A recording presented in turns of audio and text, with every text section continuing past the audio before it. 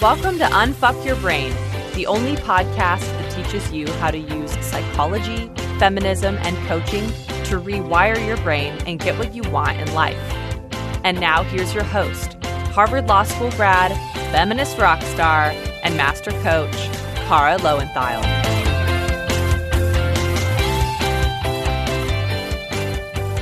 Hello, my chickens. I am so excited to talk to you all today.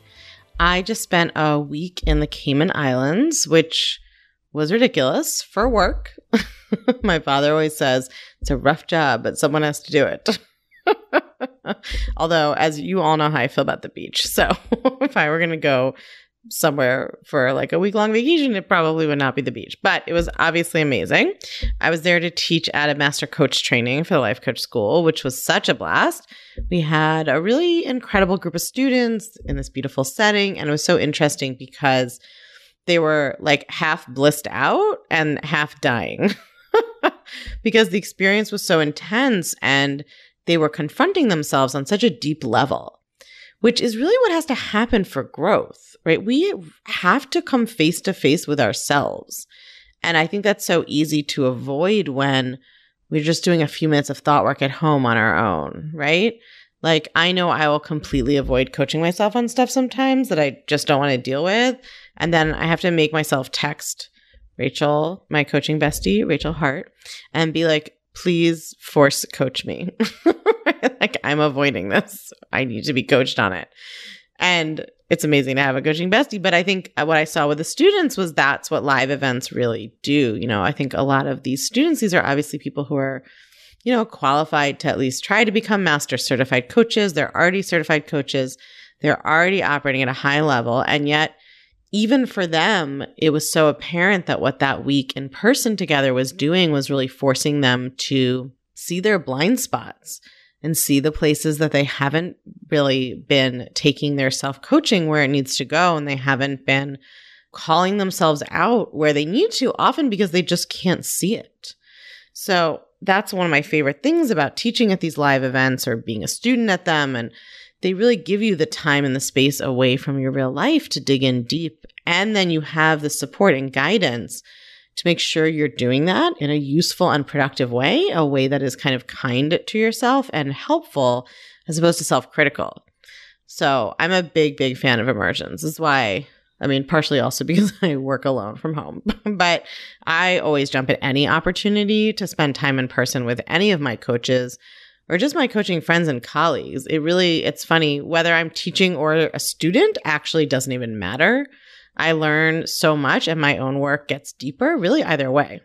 It's hard to create that on your own, you know. I think we all have the temptation, or at least some of us do, to think like, oh, I'm going to set aside this whole weekend and do a little self-coaching immersion, right?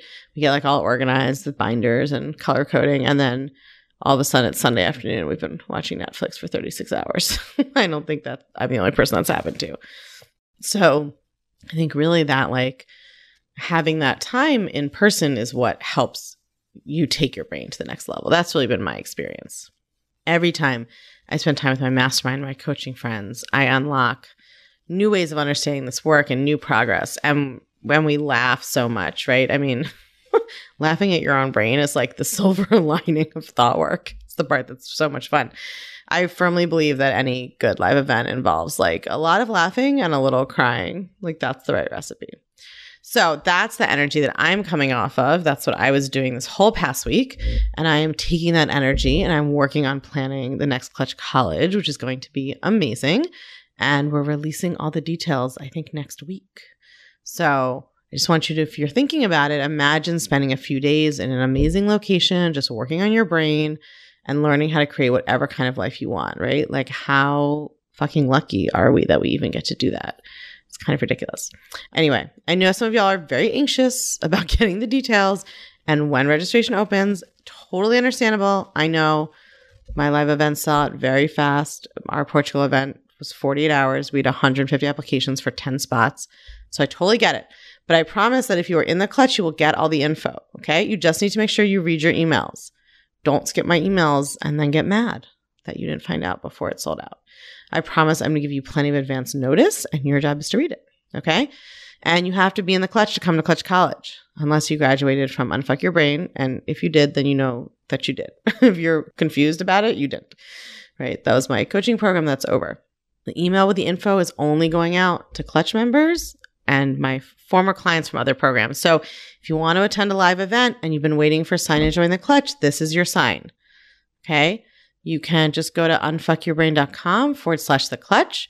Or if you really want to make it easy, you can just text your email to 347-934-8861. 347-934-8861. You just text your email and we are going to send you a link to the page where you can learn more about the Clutch. If you're in the Clutch, you don't need to do anything. Just read your emails, okay? All right. So the other thing I did in the Caymans was that I watched this Netflix show, Cheer, which my friend Rachel made me watch. And I have a lot of thoughts about it. It's incredible. For those of you who haven't seen it, it turns out that like the top 2 cheerleading teams in the country, at least based on who's won national championships, are these 2 community colleges in Texas, which is not what I would have guessed, right? And so there's a lot of fascinating stuff that goes on in this series. But the thing that I was really thinking about and what kind of part of what sparked this episode today was that the team trains hours and hours a day, like 5-6 hours a day, whole school year. I don't even know, maybe in the summer too. And yes, they are like cheering at football games, but that's really not the point. That's not really why they're there. And they don't do stuff that is that complicated there. They really are training all year for this one competition, which is like the National Cheerleading Association event. Like, I don't know, what is it called? The National Cheerleading Association competition. I don't know. It's like the top competition. And if you win it, then you're the national champion. And so their routine in the national championships is 2.5 minutes long. They are practicing all year, multiple hours a day for a 2.5 minute routine. You just like think about how much time and effort they are putting in for that one moment or that 2.5 moments. It made me think about another documentary I saw about Beyonce and the tour she went on after she had her twins. And she talks about how she practiced for 8 months for a 2-hour show. In fact, it was not a tour. It was just one show, I think. Maybe it was the VMAs. I obviously do not keep up on pop culture that well. I don't remember the names of the different shows, but I specifically remember her talking about how she trained for 8 months for a 2-hour show, right? And these cheerleaders are training all year for a 2.5 minute routine. That's how much work they're putting in. And that is why today I want to talk about entitlement, right? And what I really want to talk about is the idea of results entitlement. And I've been thinking about this because of watching Cheer. Even that Beyonce thing got me thinking about it a few months ago. And then right around the end of the year, the beginning of this year, I saw a meme of all things on social media that said, don't complain about not having the results you didn't create. Right? Don't complain about not having the results that you didn't create. And I do not usually think that memes are very profound, but I was like, damn, that one is on point. And I've really been thinking about it in the realm of thought work, right? Because I think that what happens is that we think that we are entitled to our thoughts working immediately for us. We think that if we have put in a little bit of work on our mind, we've done a few thought downloads, we did a model or two, we did a thought ladder. If you don't know what those are the coaching tools that I teach in the Clutch. And there's actually a podcast about the thought ladder as well. We think like, oh, I did a few of those. I practiced this thought a few times. Like, why isn't it working? We kind of get into this like childhood tantrum where we think that we are entitled to certain results. And it might be our thought work or it might be anything else in our life. Like we think we're entitled to an amazing relationship with a partner who does exactly what we want. We think we're entitled to a coaching business that makes 6 figures or 7 figures. We think we're entitled to new clients hiring us, right? We think we're entitled to have a body that looks a certain way or can accomplish certain things. We think we're entitled to other people treating us the way we want to be treated. We think we're entitled to positive emotion all the time. We think we're entitled to see big changes in our minds and our lives from doing a little bit of work. But what I love about the model and life is that you get the results you create. That's it. End of story. If you have the necessary belief and you take the necessary action, you will get the result. If you do not have the result, you either don't have the belief or you haven't taken the actions or both. I just want you to try to go with me to the place where you believe that. What if that was true? What if that was just a math equation? It had nothing to do with what kind of person you are, and it meant nothing about you. But you also weren't owed anything, right? I had this great coaching session a few months ago with a newer coach, and the prompt she brought for coaching was that she'd set a goal of getting 2 clients in a month, and then she did a bunch of stuff, and I don't remember the whole list, but she told me what it was. And then at the end of the month, she had 1 client. And so obviously to her, something had gone terribly wrong. So she told me all the things she'd done, right? She'd made this many social media posts. She'd done this many consult calls. She'd run this many Facebook ads. She's made this many offers. Like, I don't even remember what it was she did, right? But she told me the whole list, and she was like, but I only got 1. And I said, okay, so what do we know? And she said, well, I don't know. I'm doing something wrong. It's not working. I did all this and I wanted 2 clients. I only got 1. She's right. She's like, I don't know. And I said, no, we know it is working. And here's what we know now. That's the amount of things you need to do to get 1 client. So what do you have to do if you want to get 2 clients? Right. And she just looked at me totally blankly, which is completely normal because we're all deer in the headlights when we're getting coached. Right. And she was just like stuck in it in her brain. And she said, well, I don't know. It's not working. I was trying to get 2 and I only got 1. Right. And I said, okay, you just have to double that. Right. You did all this. You got 1 client. So if you want to get 2 clients, you just need to do twice as much. Just totally simple math. Right. But she couldn't see it because she believed that what she did should have gotten her 2 clients. She felt entitled to the result of 2 clients. She would never have identified her feeling as entitled, right? She would have said, I'm doing all this work. I don't think I'm entitled to clients, like I'm working hard. But the truth is she did think she was entitled, right? She had randomly and kind of arbitrarily decided she wanted 2 clients, and then she'd randomly decided how many things she was willing to do to get them. I'm not saying it's arbitrary in a way, we all of our goals are arbitrary to some extent. We just decide what they are. But she had sort of decided, well, if I do all these things, I should get 2. Right? As if that's like a law of the universe. If I do all these things, I should get 2. So if I only got 1, something went wrong. But she was just wrong about that. Right? And so when she got 1 client, her thought was something went wrong. She thought she was entitled to the result of 2 clients. But why? Just because of her own thought that what she did should have gotten her 2 clients. A totally made up thought. That's entitlement. Right? Imagine you're trying to walk to a store and you don't know how far away it is. And let's say it's actually 2 miles. But in your head, you're like, I think it should be 1 mile, right? I want to walk 1 mile and be at the store. That's what I want. So you walk 1 mile and there's no store. And then you have a mental tantrum because it's not working and the store is supposed to be there. You feel entitled to the store being there at 1 mile because that's what you wanted to have happen. You only felt like walking 1 mile and you also wanted to be at a store. But the store was always 2 miles away. The store is where the store is. Now, you get to decide if you do want to walk 2 miles to get to a store. I'm not saying you should walk to the store or you have to walk to the store. You may not care that much about going to the store. You may only be willing to walk 1 mile in order to get to a store. But if you want to get to the store, it's 2 miles. It's not 1. You're not entitled to get there after walking 1 mile or 1.3 miles or 1.8 miles. It's 2 miles away. Right? And I see this in my clients, even in their attitude towards their own thought work. They come up with a new thought, they practice it a few times, and then they feel entitled to it changing their life for them, right? They just come up with a thought, and then they want the thought to do all the work. And they feel entitled to having a thought be sticky, right? Or take root, or change their life for them. But your thought doesn't owe you anything. You have to commit to your thought. You have to do the work to make your thought your default. And then once you've believed in it a lot, that's when it will start to deliver something for you. And people do this all the time with new businesses, new projects, new creative habits, whatever it is, right? We start something and then we want it to be successful and feed us immediately. But you wouldn't think a newborn baby should feed you right when it's born. But you have to feed it and care for it. And eventually, if you're lucky, it will help support you. Or you can see this in the context of relationships too. I was coaching a friend recently and she was complaining that when she gets around a group of her friends and colleagues, some of them seem really close and like they're making arrangements to spend extra time with each other, and she doesn't feel that people are including her in the same way.